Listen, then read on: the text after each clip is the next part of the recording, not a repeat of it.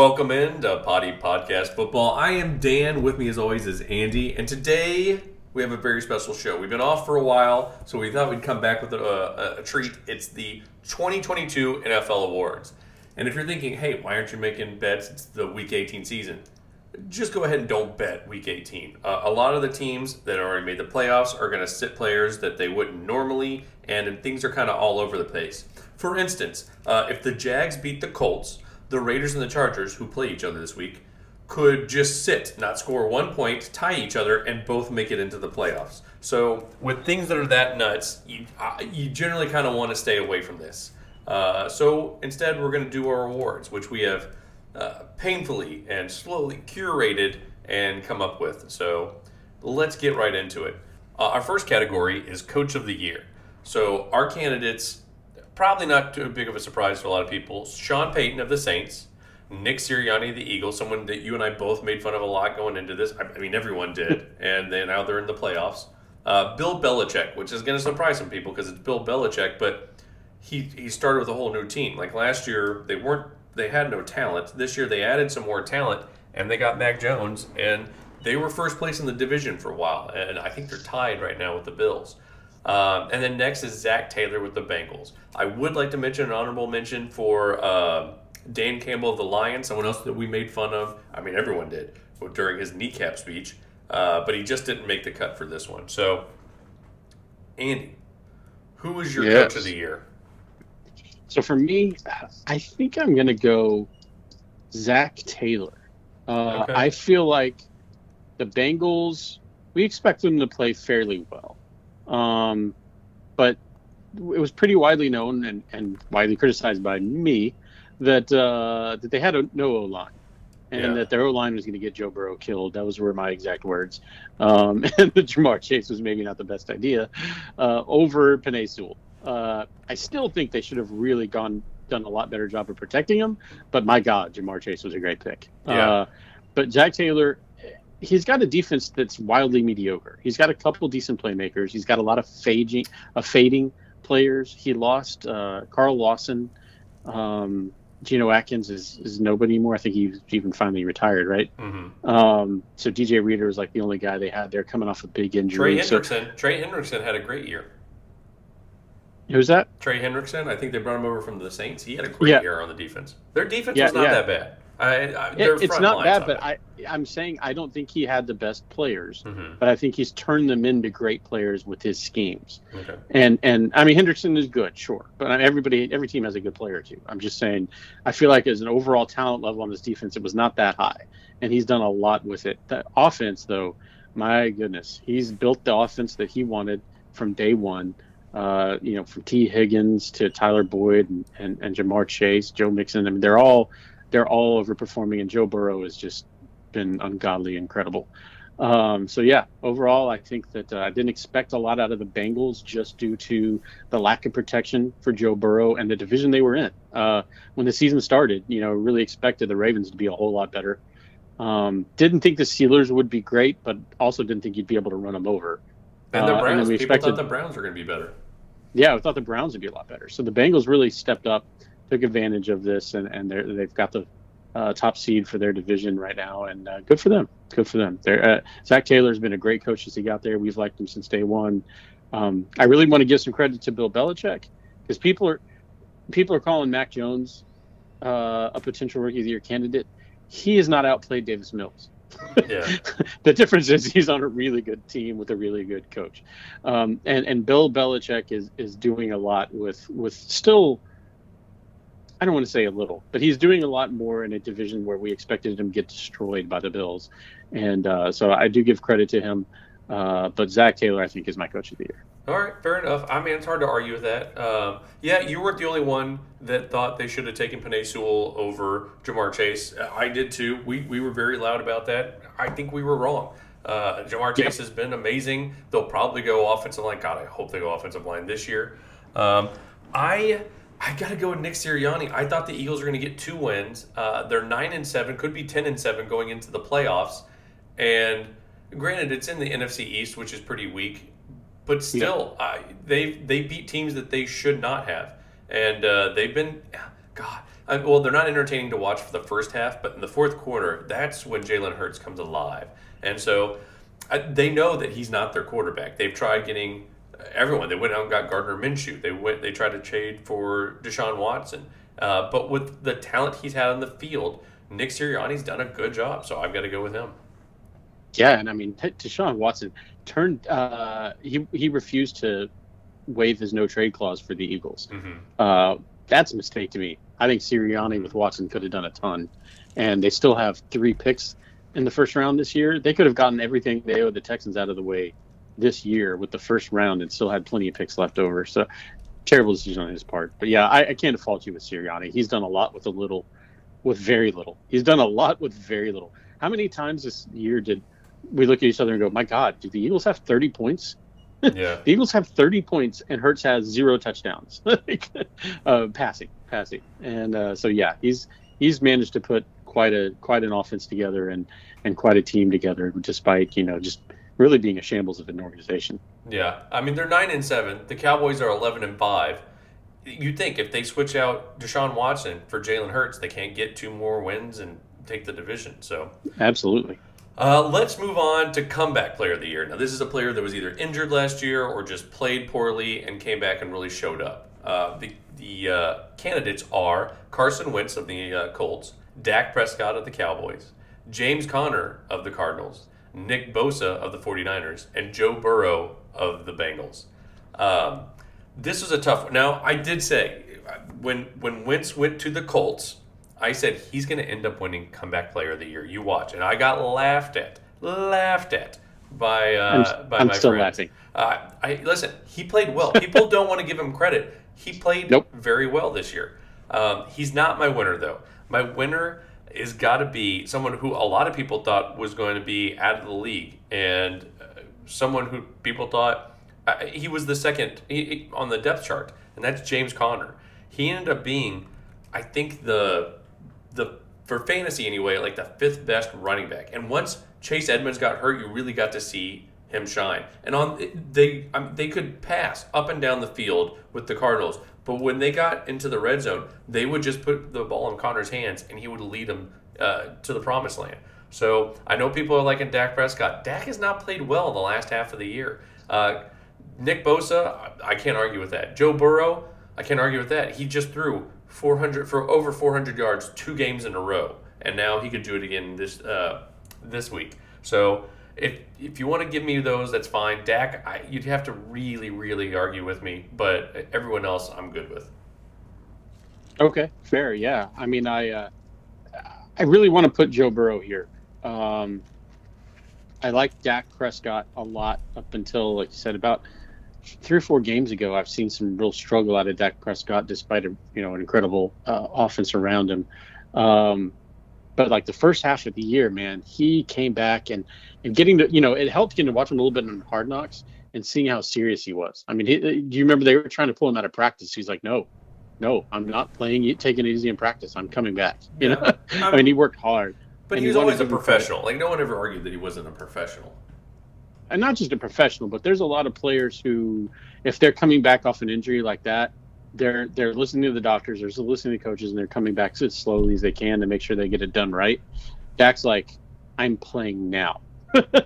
Probably because his whole reason for being able to play was another quarterback getting injured. When Romo got injured. But overall, Burrow's injury, it looked like it could have been career-ending at first. When we saw that injury, I was like, I know we all knew just because of the fact that he was a rookie that he'd be able to come back. But if he had been just a couple of years older, that could have been a career-ending injury. Mm-hmm. And it looked gruesome. And again, not having an O-line, they've done still nothing to protect him since last year's O-line. In fact, I could argue it's gotten worse. Is he your candidate? Because this is a lot of prep work for someone that you're not going to vote for. Yeah, but so I'm going Joe Burrow, and that's going to be my winner. All right, so 10 minutes on Dak Prescott to give it to Joe Burrow. All right, interesting move. Yeah, I don't fault you for that. I don't think anyone could. Especially after such a gruesome injury he had last year. Next is this is a fun category. I enjoy this. Biggest disappointments team-wise. So these are the teams that we all had high hopes for, and they really just fell apart. The candidates are Ravens, Browns, Vikings, and Panthers. Andy, I'm pretty sure I know who you're going with because you were pretty high on them going into the season, but who's your biggest disappointment? So I think I'm going to surprise you a little bit here. I bet you're thinking I'm going Ravens, which I was. I was really thinking Ravens. Their issue to that, though, is that the Ravens, lack of production this year is due to like 17 injuries within a week or two, and I can't really fault them for that. Like, I'm not disappointed in them for that. The Panthers, however, who I'm picking, and I thought these guys were going to the playoffs easily. I thought they would handily be in the playoffs. Maybe not like number one seed, maybe even not win the division, but I thought this would be an 11-win team. And I really thought Sam Darnold and this offense, that coach, and with CMC beside him, I thought they were going to be able to take that young defense and make their way into the playoffs. Yeah, with these. But Sam Darnold underperformed, CMC underperformed, the coach is not doing great. CMC got hurt. The coach is not doing great, and the defense kind of underperformed. So I'm very disappointed in what happened with the Panthers, and I'm very surprised that they ended where they did. Yeah, I'm not going to argue with you. I'm going with the same one. I'm going with the Panthers. Before the season, my two top ones for comeback player of the year were Carson Wentz and Sam Darnold. I didn't think he was going to be amazing, but I thought he was going to be good enough, and he was going to have Christian McCaffrey. Now, on to the Christian McCaffrey thing. I tell you what, for fantasy, I'm not touching that guy till the 5th round next year because this is the second year in a row where he's had injury problems. And he also had injury problems in college. Some guys are just susceptible to soft injury issues, and his was a hamstring this year. It's almost like you shouldn't give a 30-touch-a-game running back $15 million a year. Yeah, but what else are you going to do if that's your entire offense? The Panthers are in a pickle. They even brought back Cam Newton, and that didn't work out. They tried P.J. Walker out of the XFL. That didn't work. They got to shore up that offensive line. That offensive line is the bane of a lot of their issues, and I think their defense, not having to be on the field all the time, will get better next year. But certainly, agreed. All the things you said, that's why they're my biggest disappointment as well. I think they're back in the Watson sweepstakes, to be honest. Yeah, I do too. Yeah, it was almost a done deal. They were in on it, but then I think it was too much. Or it was a 3-team trade that was going to happen, and things just kind of fell apart. I'll tell you what, the 30 for 30 on Deshaun Watson is going to be fascinating. You're not kidding. The next category is biggest surprises team. So, which teams came out and surprised you the most that you had no expectations for? The candidates are Lions, the Patriots, the Bengals, and the Eagles. This is a tough one. I think my two biggest ones were Eagles and Lions. Patriots, you kind of knew Belichick at some point was going to get things back on track. They had a lot of players, mostly on defense, that opted out for COVID last year. So you knew they were going to get a lot of those guys back, and they had their draft picks. And Mac Jones in preseason kind of looked pretty okay. So you thought they were going to finish probably about 8-8, and what they ended up finishing 10-6, still better than what I expected, but not a big surprise. The Bengals, Burrow's coming back. They added Jamar Chase. They're better than what I thought, but I didn't think they'd be abysmal. The two teams I thought were going to be god awful were the Lions and the Eagles. The Eagles, I mean, you heard I gave Nick Sirianni my coach of the year, so you think I would go there? I gotta give it to the Lions because despite only winning 2 games, they could win 3 this weekend. They look I think they are going to be a tough team next year, and it's not so much what they did this year. It's I see what's going to happen going forward, and they were riddled. They were riddled with injury, and you could tell at the beginning of the year they were getting better, and they were playing good teams tough, but they had so many injuries and so many issues. They're going to end up getting. I think they're going to get the pass rusher out of University of Michigan. I think, what's his name? Harrison? Hayden Hutchinson. Yeah, I think they're going to take him first overall. And that if the Jags, no, they have the second pick. That's right, the Jags. The Jags out toileted everybody. But you know what? I was wrong about Nick Sirianni. I was also wrong about Dan Campbell. So I'm going with the Lions. Yeah, I have the same 2 finalists, but I'm actually going to flip and go with the Eagles. And really, to me, it's just the definition of surprise, I guess.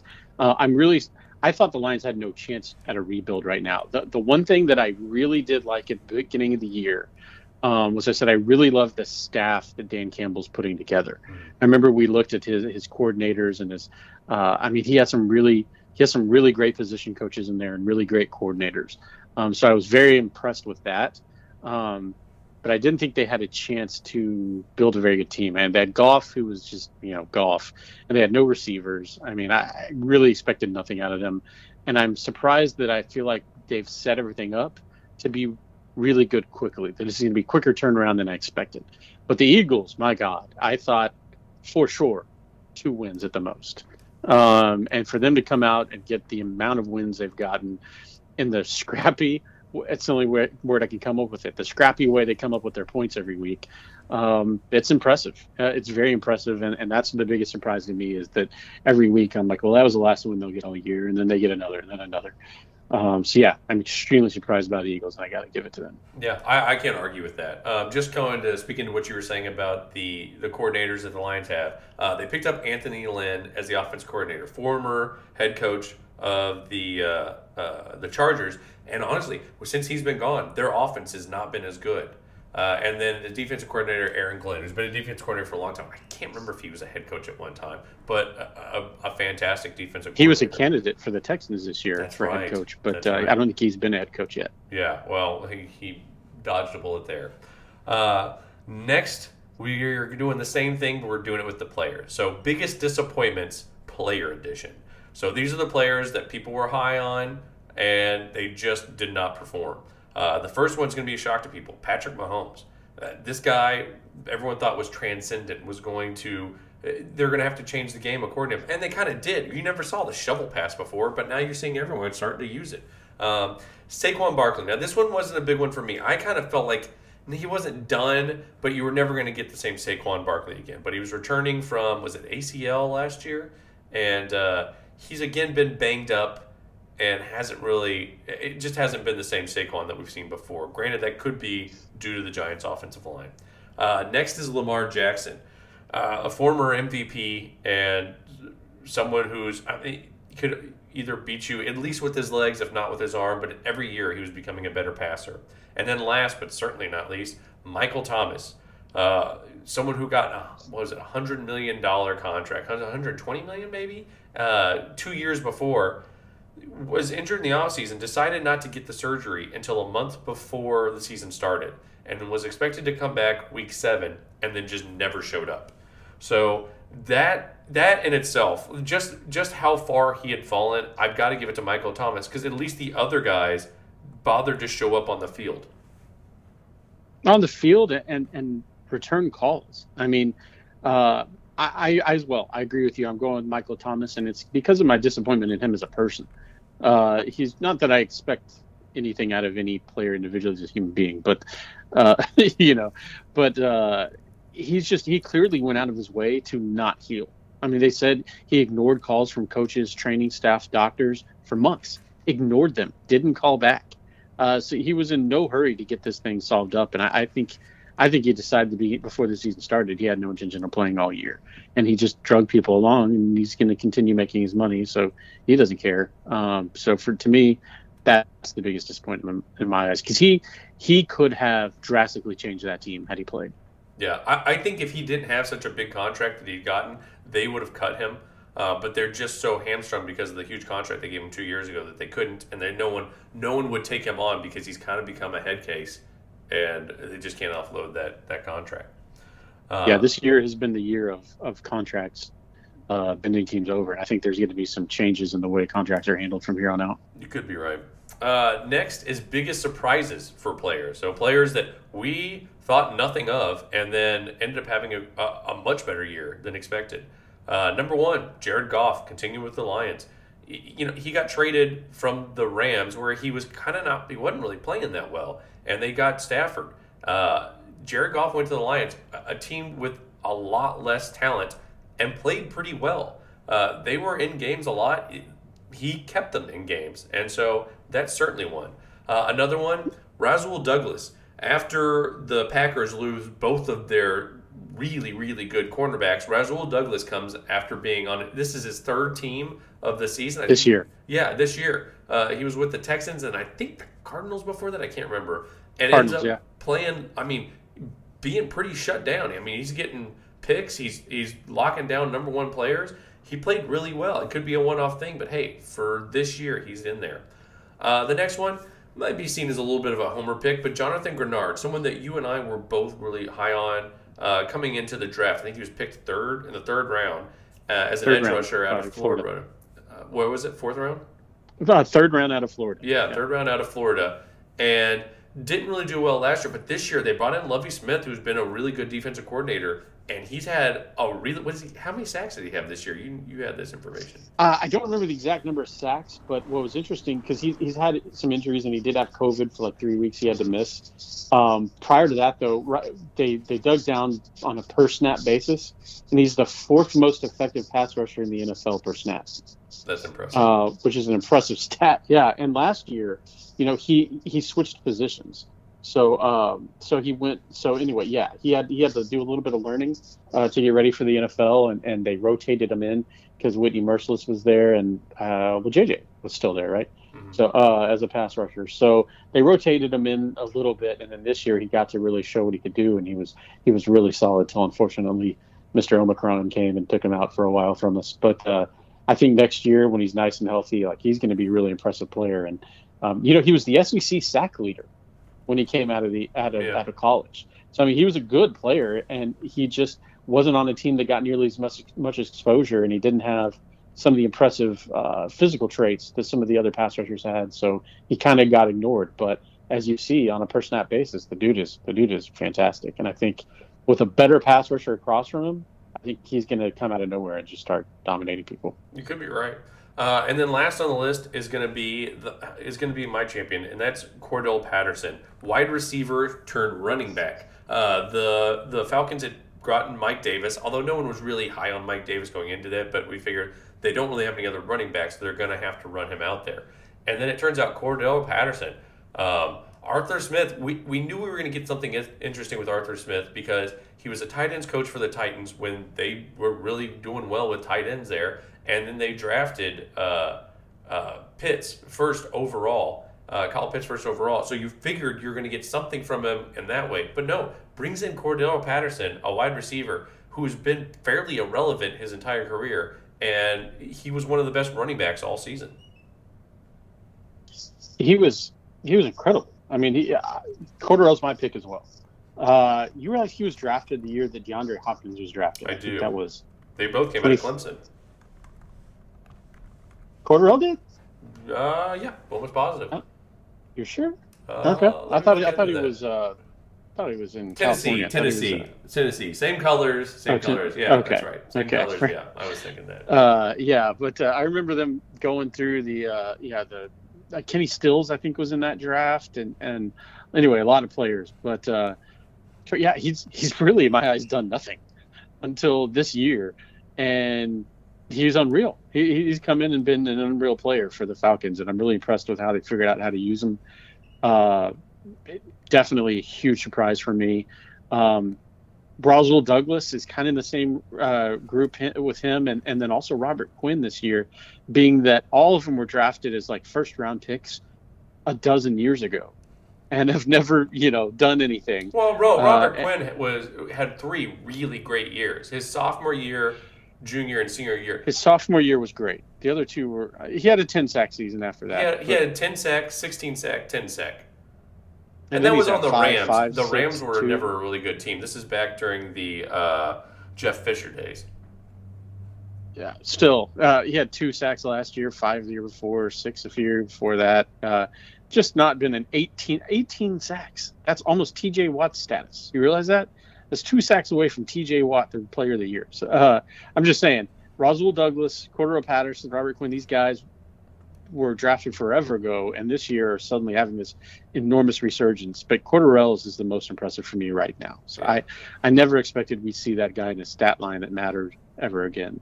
And he was extremely impressive on the team that was decimated by not just injury, but mental injury, I guess you'd call it, for having to lose their best receiver. So, yeah, very impressed by him.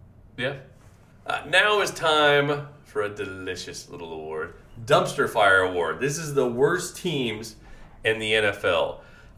We've got a few candidates, but I feel like there's two that are leaps and bounds above everybody. So the top candidates are our candidates are the Houston Texans, the Jacksonville Jaguars, the New York Giants, Seattle Seahawks, Carolina Panthers, and New York Jets. So the Houston Texans, as everyone knows, we're Texans fans, or is the closest thing as you can be to a fan because God knows it's difficult. Then there's the Jacksonville Jaguars. Their coach got fired, I think, like 3/4 into the year, and he was clearly terrible. The New York Giants, who they're bringing back Joe Judge, but he seems to maybe have lost the locker room. Seattle Seahawks, who I think you kind of argue with me, but I think they're going to lose Pete Carroll and Russell Wilson after this year and have to do a rebuild. Carolina Panthers, we talked about them. They were our biggest surprise for a bad reason earlier. And then the New York Jets, who they've been bad. I think the bulk of that is Zach Wilson has not been good, and their run defense has been really bad despite bringing on a defensive head coach. I don't know how much you want to go into these too much other than that summary, but mine's going to be hands down the Houston Texans. They are. Oh wow. Yeah, they were. I mean, I know people are like they're bad. Their defense played pretty well. Their coach is very not good. They don't have any running backs. They don't have any skilled players other than Brandon Cooks on their offensive side. We'll see what Brevin Jordan ends up being. Their offensive line was kind of mixed around so much. Some due to injury, some just they weren't able to play. I think they're going to end up trading Laramie Tunsil and Deshaun Watson. So they will have draft capital in the future. But for this year, I thought they were one of the worst. And I know people are going to say the Jacksonville Jaguars. God, they were bad. They were the worst. Yeah. Yeah. You know what? I think okay, so here's why. Here's the only reason I'm going to disagree with you on that.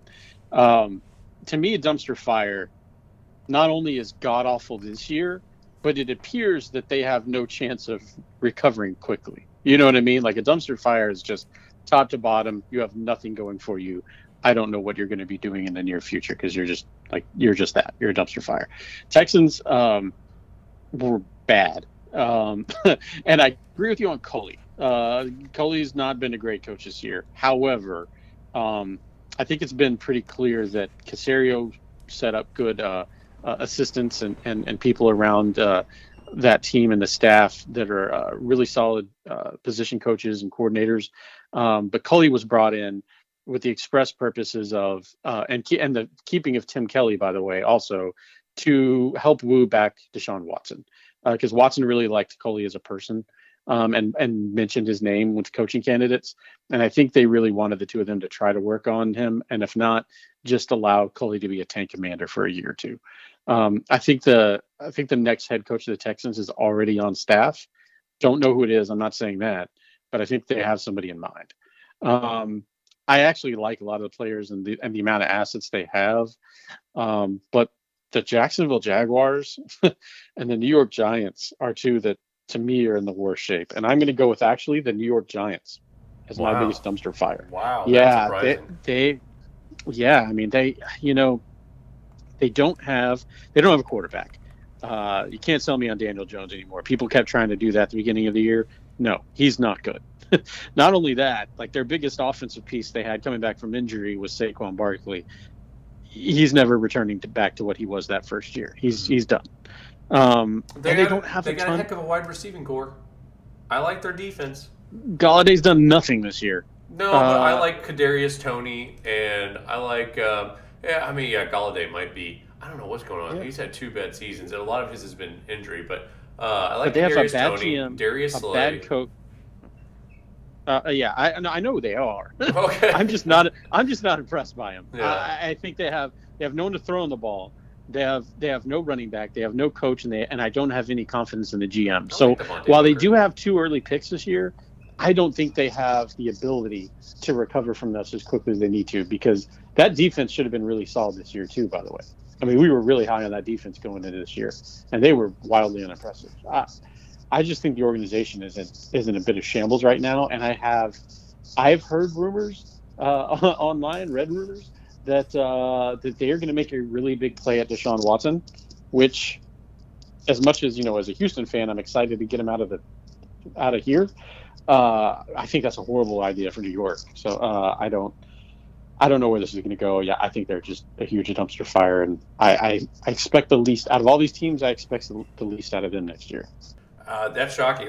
What's funny is you actually convinced me to change from the Texans to the Jaguars, and I thought you were going Jaguars, and then you went Giants. But I'm sticking with Jaguars, but because I don't think the Giants are as they probably should have moved on from Joe Judge. They probably should have moved on from Daniel Jones, but I think Devontae Booker could be a pretty serviceable running back. I think Kadarius Toney's going to be really good. Kenny Golladay and Darius Slayton, if that's your 2 and 3, that's fine. John Ross is your 4. All right. The offensive line needs mass improvements. We actually thought they were going to be better. There was a lot of people on their offensive line we thought were going to do better, but just kind of fell apart. And I think their defense started playing better at the end of the year. But yeah, it's just that draft picks keep failing, and so you've got to make a change at GM because you got to have a better judge of talent. And not to say that we did like the picks because we're judging not as an actual scout of talent, but as finding the right pick, a pick at a good position in the draft at a position of need within your organization. And they've done a good job of trying to address the O-line. They're just failing and failing and failing and failing. Yeah, fair enough. The next category is teams that we think could be in 2022 could be the risers. They could be the surprises for next year. These are potential 2022 risers, teams edition. So the nominees are the Broncos, the Texans, the Eagles, the Washington Football Team, the Lions, and the Bears. For this one, boy, this is a tough one. I think, depending on the offseason for a lot of these, if the Broncos end up getting Aaron Rodgers or Russell Wilson, I think the Broncos could end up doing it. They're set in every other way, I feel like. The Texans, if they trade Laramie Tunsil and Deshaun Watson, they're going to get a lot of capital, but it could still take until 2023 to make that, because they're going to be a very young team. They got a lot of veterans there. That was kind of the purpose of Caserio for this year, was to bring in a lot of veterans and just kind of give them that leadership. But I think they're still going to be very young. The Eagles, again, I think they're going to try and make us a play for another quarterback. The same with the Washington Football Team, although they might go with Heineke. And if they fix that offensive line, you at least have Antonio Gibson and at running back, who's going to be able to play a little bit better, and then Terry McLaurin, who's going to have more time to kind of play in the field. The Lions, we've gone over that. And then the Bears, they're going to move on from Matt Nagy. Now, this is the third time this season we've heard that Matt Nagy is going to get fired. But supposedly, after this next upcoming game, Matt Nagy is gone. They probably need to get rid of Ryan Pace, too. And Justin Fields could be a good talent. Darnell Mooney, I think, is great. Dave Montgomery, I think, is great, but they got to fix that offensive line. So on this one, this is a tough one for me. Who is your go-to for this? For me, it's the Bears. I like the Broncos, and I totally agree with you. In fact, I almost want to give this whole category an incomplete until I see what happens with this QB shuffle, because, like you said, there's a potential that Washington Football Team or Broncos or Eagles could easily add Russell Wilson or Aaron Rodgers or Deshaun Watson, or maybe even Lamar Jackson fits in one of these and makes them a better team. So, I think the Broncos have the best team outside of quarterback here, so they have the potential to do it. But if we're going off current rosters, I think a new coach is going to come into the Bears, and I'm assuming a new GM. Do we know if there's going to be a new GM? For the Bears? I don't know. Yeah. That's been a rumor for a while. Ryan Pace has been good about finding defensive players, but really been bad. I mean, look at that offensive line. I don't know how you keep your job. Well, he hasn't even tried. That's the key. I mean, to me, I was going to make a joke. I mean, they seem like the guy that's walking into battle, and he's like, am I missing something? And he's got, like, no Kevlar. You know what I mean? And it's like, Tevin Jenkins was a good pick. That's the first time they've tried to fix the O-line. Unfortunately, he got injured. That's not really on them. Yeah. But that's one of the 5 pieces on the O-line. That whoever comes in, if they just do the brain dead obvious, I need to get 2 guards in the center or whatever, and help fix this O-line for them. I mean, they've got a defense, and I think they've got a good quarterback. I just think he desperately needs protection. Yeah. So I think Fields is there, and he's ready to take the next step after a full off season and a training camp, if he can just get a little more protection. So I would say the Bears. Fair enough. I'm going to go with the Lions just because we've seen what they are this year. I think they have 2 first-round picks. I think this year, because I know they got 2 from the Rams. But the problem is the Rams haven't had a first-round pick in God knows how long. So I think this is their first year getting a Rams first-round pick. And they also have the second pick in the draft. So they're going to be able to get either a good pass rusher or Stingley, who you and I are high on as a cornerback, defensive back from LSU. And then they're going to have to get another wide receiver, but they've got some decent ones. Khalif Raymond has played all right. Josh Reynolds has played all right. And Amon St. Brown looks like he could be a 1. They need some help on the interior, but you can get that later in the draft. They've got 2. Craig Reynolds ended up being a pretty good running back, and they got DeAndre Swift. Jared Goff is serviceable. What's his name? The tight end is T.J. Hawkinson. T.J. Hawkinson. He's a beast. That defense has played pretty well, but they're going to get a pass rusher. I think they're going to take a pass rusher first. I think they could be middle of the road, and this is a division with the Bears and the Vikings. I think the Vikings, they could lose their coach and take a step back next year. I think the Bears, I don't know. I have to see what they're going to do in the offseason.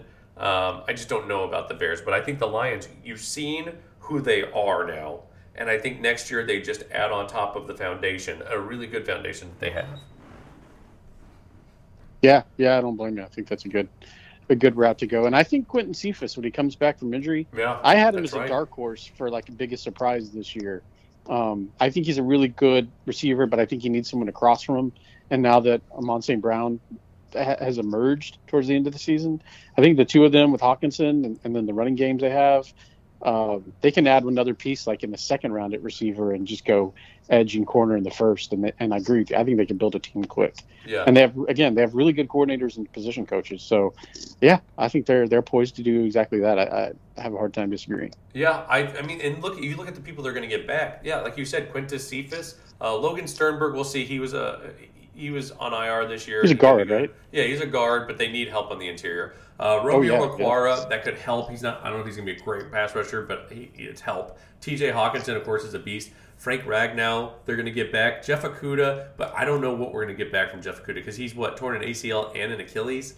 I don't know. Yeah, I was going to say, ACL year 1 and then Achilles rupture first week of season 2. Of his year 2. Yeah, he's my God. He's 22. He's 22, so if you're going to come back from youth is on the side. Yeah, and he did it early on, so he's had some time to come back. And he may not be great next year, but it usually takes 2 years to come back from an Achilles. But still, if they get Stingley and Okudah on either side, Okudah just has to be the number 2. So they're still going to get some talent back. Let's move on to the same potential 2022 risers, but this time with the players. So the nominees are Justin Fields from the Chicago Bears, Elijah Moore from the New York Jets, Rashawn Gary from the Packers, A.J. Dillon from the Packers, Javonte Williams from the Broncos, and Davis Mills from the Houston Texans. Andy, how do you feel about this one? So I'm taking this. There's a lot of ways you can take potential riser for next year. As an individual player, to me, AJ Dillon screams the top choice as far as I think he's going to be the lone or in the lead back out there, and I think he's been really good this year though. So that's why I'm wondering, do you call that the best riser?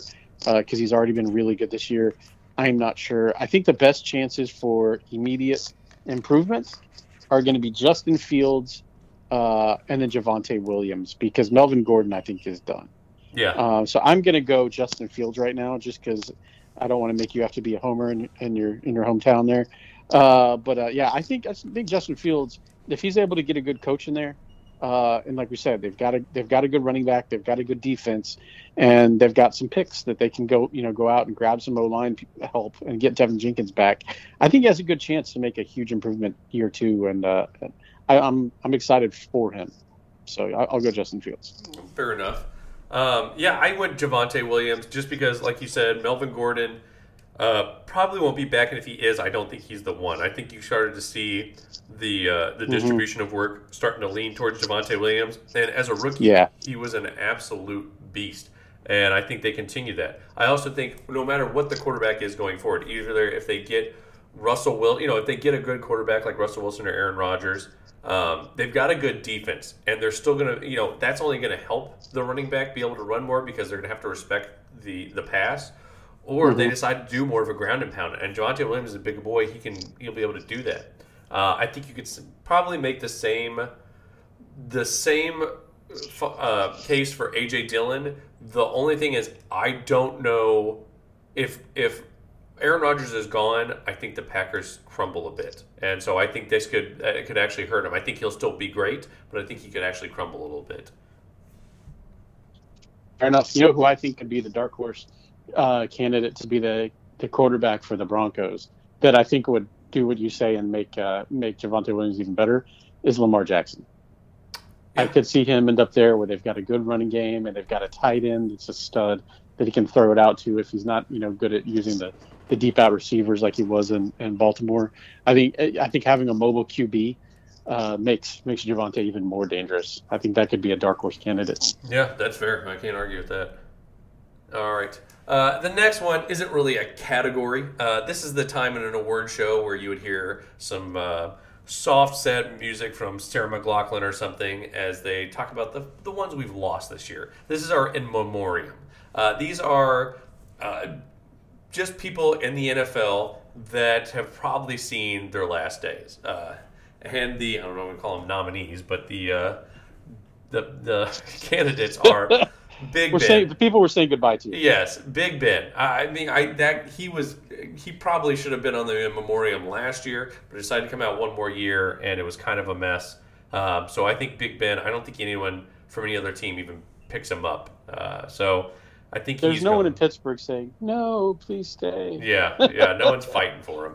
The other one, this is pretty tragic, but Henry Ruggs. I think you know his story. He was driving like 100-something miles an hour, drunk with a gun in the car, and killed somebody. So not only is he going to be out of the NFL for a very long time, but he might not see the light of day for a very long time. And not only was he driving like 120 or whatever it was through a low speed limit area. It wasn't on a freeway.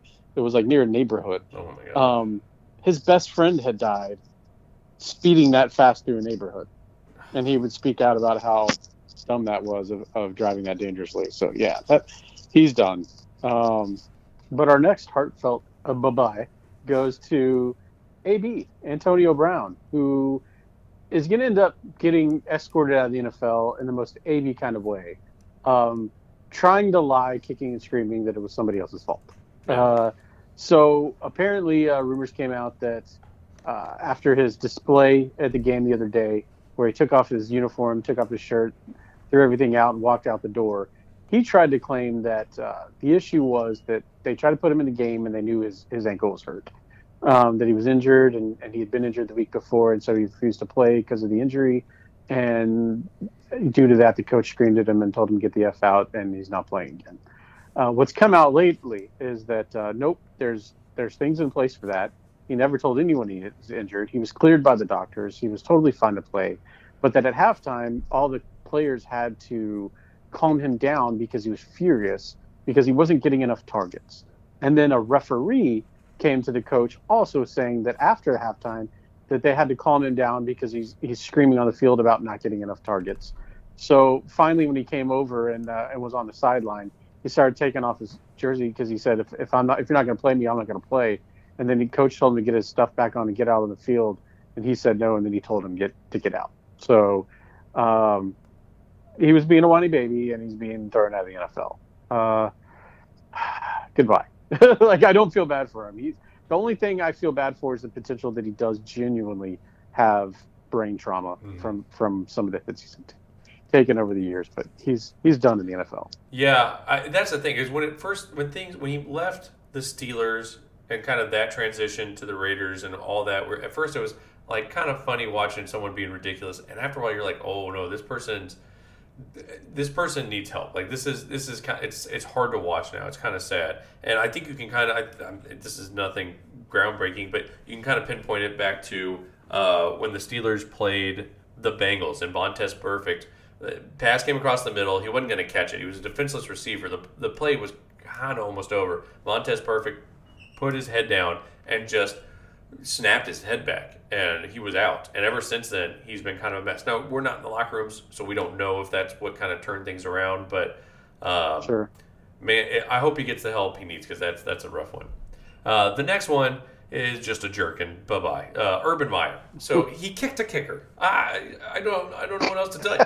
He first NFL job, and he's been known to be difficult too. This is because he started off with Utah and kind of made them relevant in the NFL, and I think he was even at was it Boise State or something before that, and then went to Florida, won championships with Florida, was very well, and then I think they said he has a cyst in his brain, and he left because of that because it was giving him issues. Then goes to Ohio State, does well there, and then leaves there. So he's kind of, maybe it's a health thing, whatever, but he comes to the NFL. He was just talking bad to everyone. Kicked, I think it was Chris Boswell, who's been in the league a long time, kicked him and said, I can do whatever I want. I'm the ball coach, head ball coach, which is a weird way to say head coach. So it's too bad that he's leaving Jacksonville because I don't want Jacksonville to do well, but man, that guy, what an unceremonious exit. Yeah, I mean he made Jacksonville worse somehow. Like I didn't think that could happen. I mean, he brought in Tim Tebow for a tryout. Mm-hmm. I think that was a publicity stunt as a tight end, but still, what's that? As a tight end, he brought in Tim Tebow as a tight end. I mean, that was the start of the joke. But my God, it just and he I don't want to say dwindled away talent from Trevor Lawrence because we don't know if he actually has it or not for the NFL. But I feel like however bad he did this year, he could have done better without Urban Meyer. Yeah. And so, he's done. And from like you said, the outpouring of people talking about what's really been going on behind closed doors, not just here, but in other places, just goes to show he's done in the NFL. I think he will get a college gig for sure, but because somebody just won't care. Yeah. But the NFL, he's done. Yeah, well, you can treat college players worse than you can treat exactly. NFL players. The next one, Julio Jones. It's too bad. Julio Jones has been amazing for a long time, but the Falcons moved on from him. He's had a lot of injuries issues. He's had hamstring issues, which we saw again this year. I don't know how much to go into it, but like him and AJ Green came in around the same time. It looks like they're probably going out around the same time. And then lastly, Jon Gruden. If you don't know this story by now, then you're probably not too interested in the NFL. You're probably not listening to us, but that's go look that up because it could take you 2 hours to go through all the things that he's There's going. So many rabbit holes. Yeah, but he is definitely out of the NFL. But I tell you what, he's coming for Dan Snyder and the Washington Football Team, and I'm looking forward to that. Oh, he's going to make more money than he ever would have made in the NFL off this lawsuit. I can tell you that right now because the NFL clearly realized that Dan Snyder was about to have something really bad happen to him. Goodell works for the GM or for the owners, not for anybody else. And they clearly said, "Well, look over here instead of over here," and threw some stuff about Jon Gruden out to the public, which is, I don't know if it's illegal, but it sure is. I mean, yeah. Well, I mean, we'll let the courts decide that.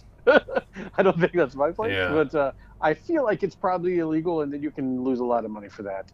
For throwing somebody's career under the bus on purpose to and I think Gruden's going to have a hell of a case and he's going to get a lot of money out of him. And I think he'll end up being an announcer somewhere. Maybe. I don't know about that. Maybe. Yeah, maybe not. But he may be done. But either way, I think we've unfortunately seen the last of Jon Gruden for a while in the NFL. Yeah. Next is breakout season for a player. These are players who have been in the league, but you really now they are at the forefront. A lot of them are ones we've talked about before. First is Rasul Douglas, been around the league. He's only 26, but had an incredible year with the Packers.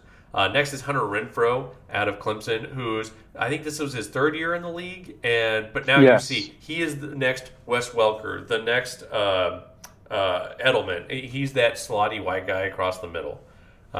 Next is A.J. Dillon, who we've talked about him before. He looks like he's kind of taken over for Aaron Jones as the main running back in Green Bay. Now Aaron Jones is still on a deal, so they kind of do different things. So I think they could still keep both of them. But I think A.J. Dillon, who I was big into when they brought him on, I was like, oh, I was surprised by that. I actually thought that was a great pick for him. But you got to see him be the bruiser this year. Jalen Hurts. Jalen Hurts was brought in, and is this his second year that he's been in the league with the Eagles? Second year. Yeah, second year. And they brought him on even though they had Wentz, which seemed odd. But I think he's got to work on his throwing. But his legs kind of right now are winning them games. And then last but certainly not least is DeAndre Swift. I think this was his second or third year, and unfortunately he got injured and didn't get to finish up. But he was a monster for a team that is not very good. Yeah, I'll start here, and I mean I like Rasul Douglas, and I was tempted to go there at first, but I just don't think he's still not a big enough name to consider it the breakout yet. Renfrow definitely up there. I wanted to say Cooper Kupp at first, but I think he was just too good last year. No, he's to been consider good this a breakout. Whole career. Yeah. So for me, these are all really good picks. That Tom Brady's a real breakout. What's that? That Tom Brady's a real breakout. We're going Cooper Kupp's a breakout. He's got something. I'm telling you. But for me, it's DeAndre Swift. I think he proves this year he can be that bad man that's running the ball for you and the people are afraid of. He can run through the middle. He can catch passes out wide. They just need to build a little bit better of an interior line to help create a few holes here and there. I think once that happens, I don't think we've even seen the best of him yet. I think he's going to be even better next year. Probably will split some carries a little bit still, but I think for the most part, I think DeAndre Swift had his breakout year. He got that household name status, and I think next year he'll be even better. All right. Mine is Hunter Renfrow, and I know this is not a sexy pick, but people like the Raiders have not been followed as much, other than the garbage storylines, which are kind of what the Raiders do. They're more storyline than actual gameplay. But he's played in every game. I think he missed one game. He's got 99 receptions, 1,025 yards, and he averages 10.35 yards a catch. Now he's only got 7 touchdowns, but that's not really ever been his thing. He's not the end zone guy. He's the get you yards guy, and every time he does, he gets about 10 yards.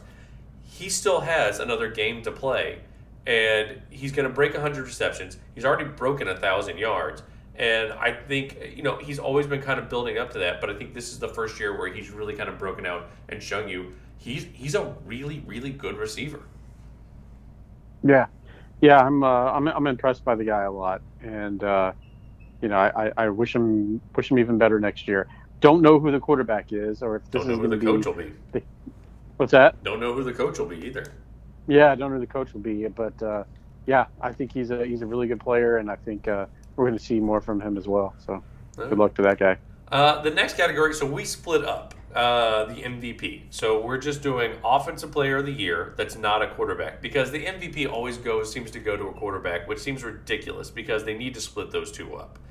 So we're just doing the best quarterbacks. And the candidates are Joe Burrow, Josh Allen, Tom Brady, Aaron Rodgers, and Kyler Murray. And listen, everyone knows who these guys are. I feel like we don't have to go into too much depth about what they've done. And as whiny and diva-y as he is, I gotta give it to Aaron Rodgers. Yeah, it's hard to argue. I mean, the guy's one of the better quarterbacks in the NFL. Like, I cannot stand the dude. But that doesn't have anything to do with how you play, And he's been extremely, extremely, extremely good. Mine, though, I wanted to go Kyler Murray. I know you did. I think he's just incredibly great. Things he can do with his feet are electric. Much less his ability to throw downfield. But he has really great receivers. But I really think the guy that overcame a lot, just mainly behind a god awful offensive line, to do what he did was Joe Burrow. I've got to give him best quarterback this year. I don't know how far they'll get in the playoffs. It won't surprise me if they go incredibly far. It won't surprise me if they get knocked out, just because I don't think they're the complete team yet. I think next year's their year. But I think he, as a quarterback, it is very hard to believe this is a second-year quarterback. Yeah.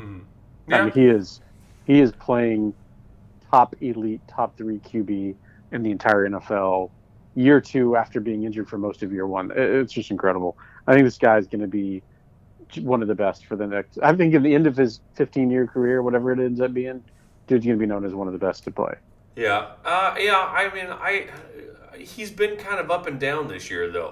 And I know you're saying that the offensive line and all that, but he's got a lot of really good skill players. He's got Joe Mixon. He's got, with that receiving core, Jamar Chase, T. Higgins. That's unreal. Mm-hmm. Tyler Boyd is your number 3. That's unbelievable. And it's kind of one of the reasons why I didn't go Tom Brady. He's got a really good offensive line. He's got probably the best wide receiving core ever. And Leonard Fournette, honestly, probably should have been one of our comeback players of the year, but I didn't even think about it until right now. So I just he played well enough at the end of last year. That's the only reason I didn't put him there. Fair enough. I agree with you. I think Tom Brady has the best roster in the NFL. Agreed.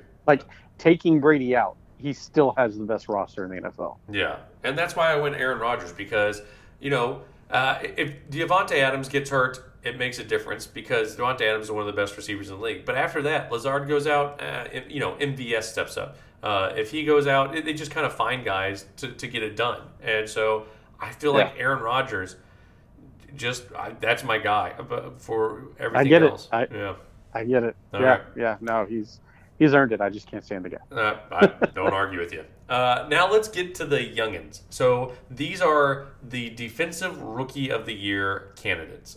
These are all people, this is their first year.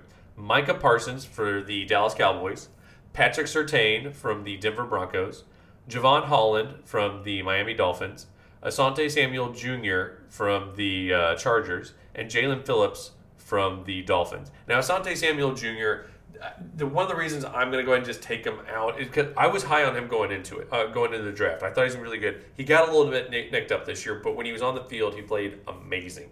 Javon Holland, he's a safety who they used him to blitz, they used him to cover. He's incredibly long and rangy. You and I were both really high on him going into the draft. Actually, I think we were all pretty high on all these guys. Jalen Phillips was one of my guys, so that was one of my guys. I was saying he's going to be unbelievable, and it looks like he is. Patrick Surtain, he looks like he's going to be a lockdown corner already. Some of the stuff he's done and some of the people he's had to guard in that division is unbelievable.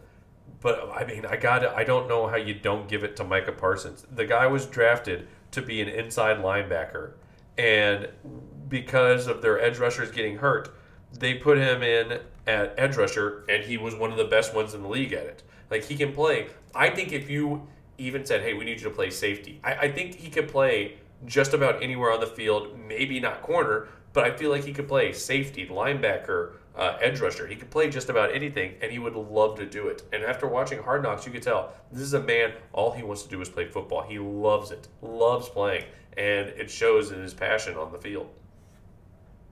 Yeah, no, I agree with you. And my only close, it's got to be Micah, but I have to say that Surtain was so close. Mm-hmm.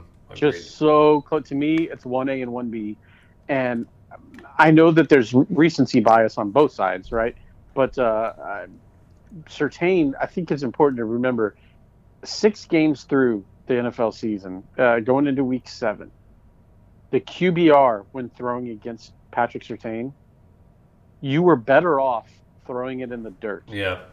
Because you had a negative opportunity throwing at a receiver against him, meaning you were more likely to be intercepted than you were to have a complete pass against Patrick Surtain.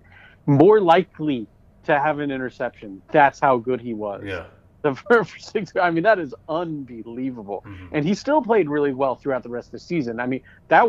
He was setting NFL records every single week, if he'd kept on that pace.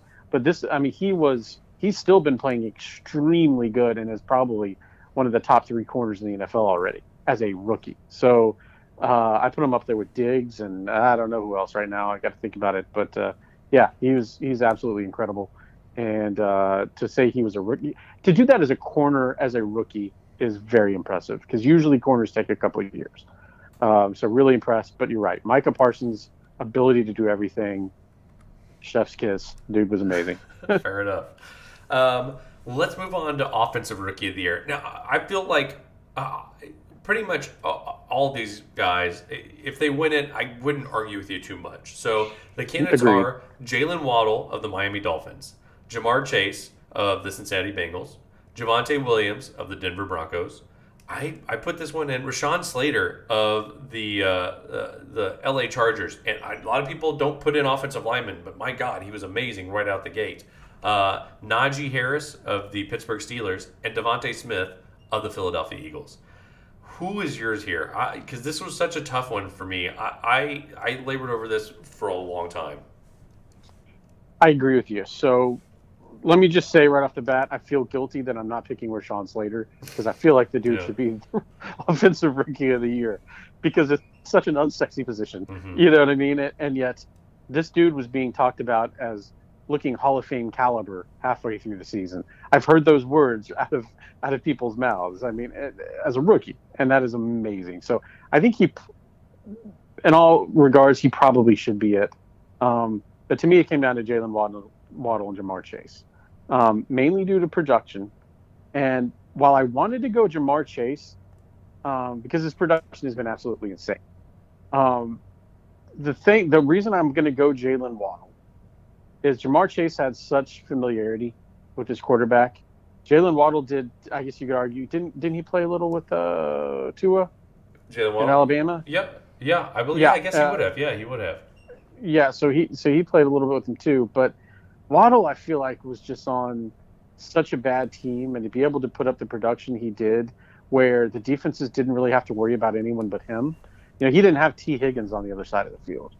You know what I mean? Mm-hmm. And so, or Joe Mixon running the football. So I feel like what Jalen Waddle did, even though the production's not as high as Jamar Chase, was actually a little bit more impressive to me based on where he is and who his QB. If Deshaun Watson or Russell Wilson ends up as the QB in Miami, look out, NFL is all I'm saying. I think Jalen Waddle is going to be one of the best. So yeah. I will give it to Waddle over Chase for that reason. Yeah. It's funny you said that. Yeah, because I was looking at if it's because it was basically process of elimination. So Devontae Smith, I feel like he was a little bit injured, and that's just not a pass throwing team, so he really didn't get to show everything. But I think he'll be really good. So, but I got him out of there. I canceled him. Javonte Williams, he split the carries with Melvin Gordon, and Javonte Williams is going to be an absolute beast. But since he did that, I kind of had to take him out. Rashawn Slater, like you said, I feel like I should give it to him because to be a rookie and to be that dominant at tackle is unbelievably difficult because a lot of these skill guys, listen, you got to learn a lot of stuff, but as an offensive lineman, you got to learn everything. And so I kind of wanted to give it to him, but I kind of nixed that. Like you said with Jamar Chase and Jalen Waddle, Jamar Chase had the much better quarterback, the much better team, or at least offense. And so if it's between those two, I give it to Jalen Waddle. But I ended up, I'm going to give it to Najee Harris just because that's a grown-ass man doing a lot. Yeah, I mean, taking the book. He had almost by the time the season's over, he will have had 300 carries. He's at 296 now. He's at 1,100 yards. And he's at 3.9 yards a carry because that offensive line is so bad. But if you look at, and then you look at his receiving, 70 receptions, 440 yards. He averages more yards receiving, 6.2 yards. Well, I mean, that actually makes sense. The thing is, he's a dual threat right out of the gate on not a great offense, a bad quarterback and a bad offensive line. So I'm going to give it to Najee Harris. But honestly, if you wanted to make your case for any of these guys, I would absolutely listen to it. I agree with you. Not a bad pick. All right. Next is Defensive Player of the Year. So this can be anyone, however old, but they have to play defense. The candidates are Micah Parsons, Trayvon Diggs. We'll go back. Micah Parsons of the Cowboys, Trayvon Diggs of the Cowboys, Myles Garrett of the Browns, T.J. Watt of the Steelers, and Aaron Donald of the Rams. This is another one where if you wanted to argue for any of these guys, I would listen to it. I'm just so shocked by Micah Parsons being able to play pretty much. I mean, Trayvon Diggs can play cornerback. He can play secondary. He can play secondary, and he's going to be good at it. Myles Garrett, he's going to play your front four, or he's going to be your edge rusher, maybe a little bit inside, and be good at it. T.J. Watt, he is a 3-4 edge rusher, and he's going to be good. Maybe play some inside linebacker. Aaron Donald can play all over the front four. Micah Parsons can play just about any position on the defense and probably do it well. And so I've got to go Micah Parsons, even though he's a rookie. Yeah, I really like him. But I was torn between Micah Parsons and Trevon Diggs for a little bit as I was sitting there trying to go over what I remember from the NFL season and really thinking back on everything. But I just don't know how you don't go T.J. Watt. I've got to go T.J. Watt. Good. The dude had over 20-plus sacks this year. One of only, I think, 4 people to ever do that. That may be wrong. I want to say he's one of only 4. I don't know. I don't think that's... No. In a season? No. Are you sure? Okay. Yeah, because Reggie White's got some. There's LT's got some. His brother's got it twice. Yeah, his brother got it twice. Okay. Those were the 3 I was actually thinking of. But maybe, again, maybe I'm not wrong. Either way, over 20 sacks in the season, incredibly impressive. So yeah, I got to go T.J. Watt. I think he's just such a total disruptive force. I'm really impressed with his overall play, and I just don't see how you get any better than him this year. Yeah. So the NFL sack record is 22.5, which is owned by Michael Strahan. He got that in 2001. And I believe right now TJ has 21.5. And so there's still a game left. So he could break the record. I believe his brother's one of only 2 people to ever do the 20 sack club 2 years in a row. I'm not going to argue with you. TJ Watt's been phenomenal. I think that would probably be my second place behind Micah Parsons. I'm kind of infatuated with what Micah Parsons can do, and at such a young age. So, yeah, I won't argue with on that one. And then the last category, the offensive player of the year, but not a quarterback, just so we can separate those two out. Yeah, this one's going to be painful too. So the nominees are Cooper Kupp, Deebo Samuel, Davante Adams, Justin Jefferson, and Jonathan Taylor. Who do you got? Oh my God! I mean, this is the hardest one of the year for me right now. For real. You got Cooper Kupp, who's ungodly incredible this year, now that he's got a really good quarterback, and vice versa. Deebo Samuel is not only doing it as a receiver, but as a running back. He got switched kind of like Cordell Patterson to a running back, but he's dominating as a running back as well. Davante Adams is one of the best to play the game. And Jonathan Taylor, to me, has had probably the best running back year I've seen in a very long time. But I have to say Justin Jefferson gets the nod from me. Wow, really? That's last on my list is Justin Jefferson. I think he's had a great year, but yeah, he's now. What hurts him to me is the team's overall success. The team has not been overall successful, and so that's not great. But when I watch the games, Justin Jefferson he is the one who is physically getting open when he should not be open every play. He's not being schemed open. He's just pure raw, incredible athleticism, juking veteran defenders, beating double coverage, pulling back. He is making plays that just he looks like he's an entire highlight reel in one season of every other receiver. He's just, to me, I think if you put him on any other NFL team right now with a better quarterback, I think he'd be breaking records. I think he's just one of the best receivers I've ever seen play. And this year, I think he's just been player of the year. But Taylor's the other one I could say I wouldn't argue with. But yeah, for me it'd be Justin Jefferson. I just wish his team had been a little better. See, if we were going receiver, and like you said, Deebo Samuel has been playing 2 positions and doing great. And I wouldn't, that one, he's kind of a newbie on it, into this group, but certainly very good. But so Justin Jefferson, this is his number so far through the year. 103 receptions, 1,500 yards, and 9 touchdowns, which is an incredible year. That is an incredible year. Here's Cooper Kupp's 138 receptions, 1,829 yards. So he has to, now granted, he'd have to get 170 yards in this next game, but he could break 2,000 yards. And he's got 15 touchdowns. 15 touchdowns. That's unreal.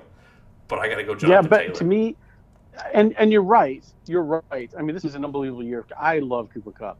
But to me, part of it is just having a way better quarterback.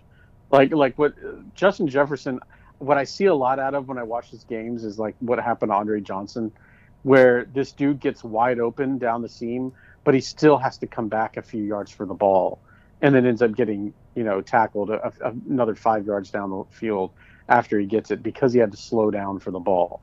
If he got hit in stride better more often, I feel like he'd have way more on the touchdown range. It's just that it's again that Andre Johnson thing where I think the quarterback he has is going to hurt his legacy overall, but we'll see. Yeah, I mean, I love either of those. Though. Yeah, I don't know. Justin Jefferson's more of the bomb guy. Cooper Kupp's more of the across the middle guy. So he has to get that yak afterwards. He has to do work afterwards. Where Justin Jefferson goes, listen. I mean, they're both amazing. Mine though has got to be Jonathan Taylor. This year he's got 1,734 yards rushing. And he's got 20 total touchdowns, both on the ground and through the air. And he could, obviously this next game, he could beat that because they have to beat the Jags, which shouldn't be a big feat. They might even send him by halftime. But Jonathan Taylor basically is that offense, as well as Carson Wentz has played this year. And I think he has. I think it's been low-key. He's playing very well. That offense runs around Jonathan Taylor. And so I feel like he's the next closest to a quarterback. I think I would even give it to him over Aaron Rodgers this year for the MVP. Wow. All right. Yeah, I mean, I couldn't argue with that one. I think he's been extremely good, and I think part of what'll hurt him with the real voting is again the success overall of the team. But if they make it into the playoffs and even win a game, I think he could be the one that runs away with it. All right, fair enough. That is everything we have. Thank you for tuning in for our award ceremony. We'll be back next week with the bets against the spread for the first of the playoffs, which the expanded playoffs. So we have more games, and there is nothing better in the world than playoff football. Until next time. That is correct. Catchphrase. Woody retort. We'll be right back.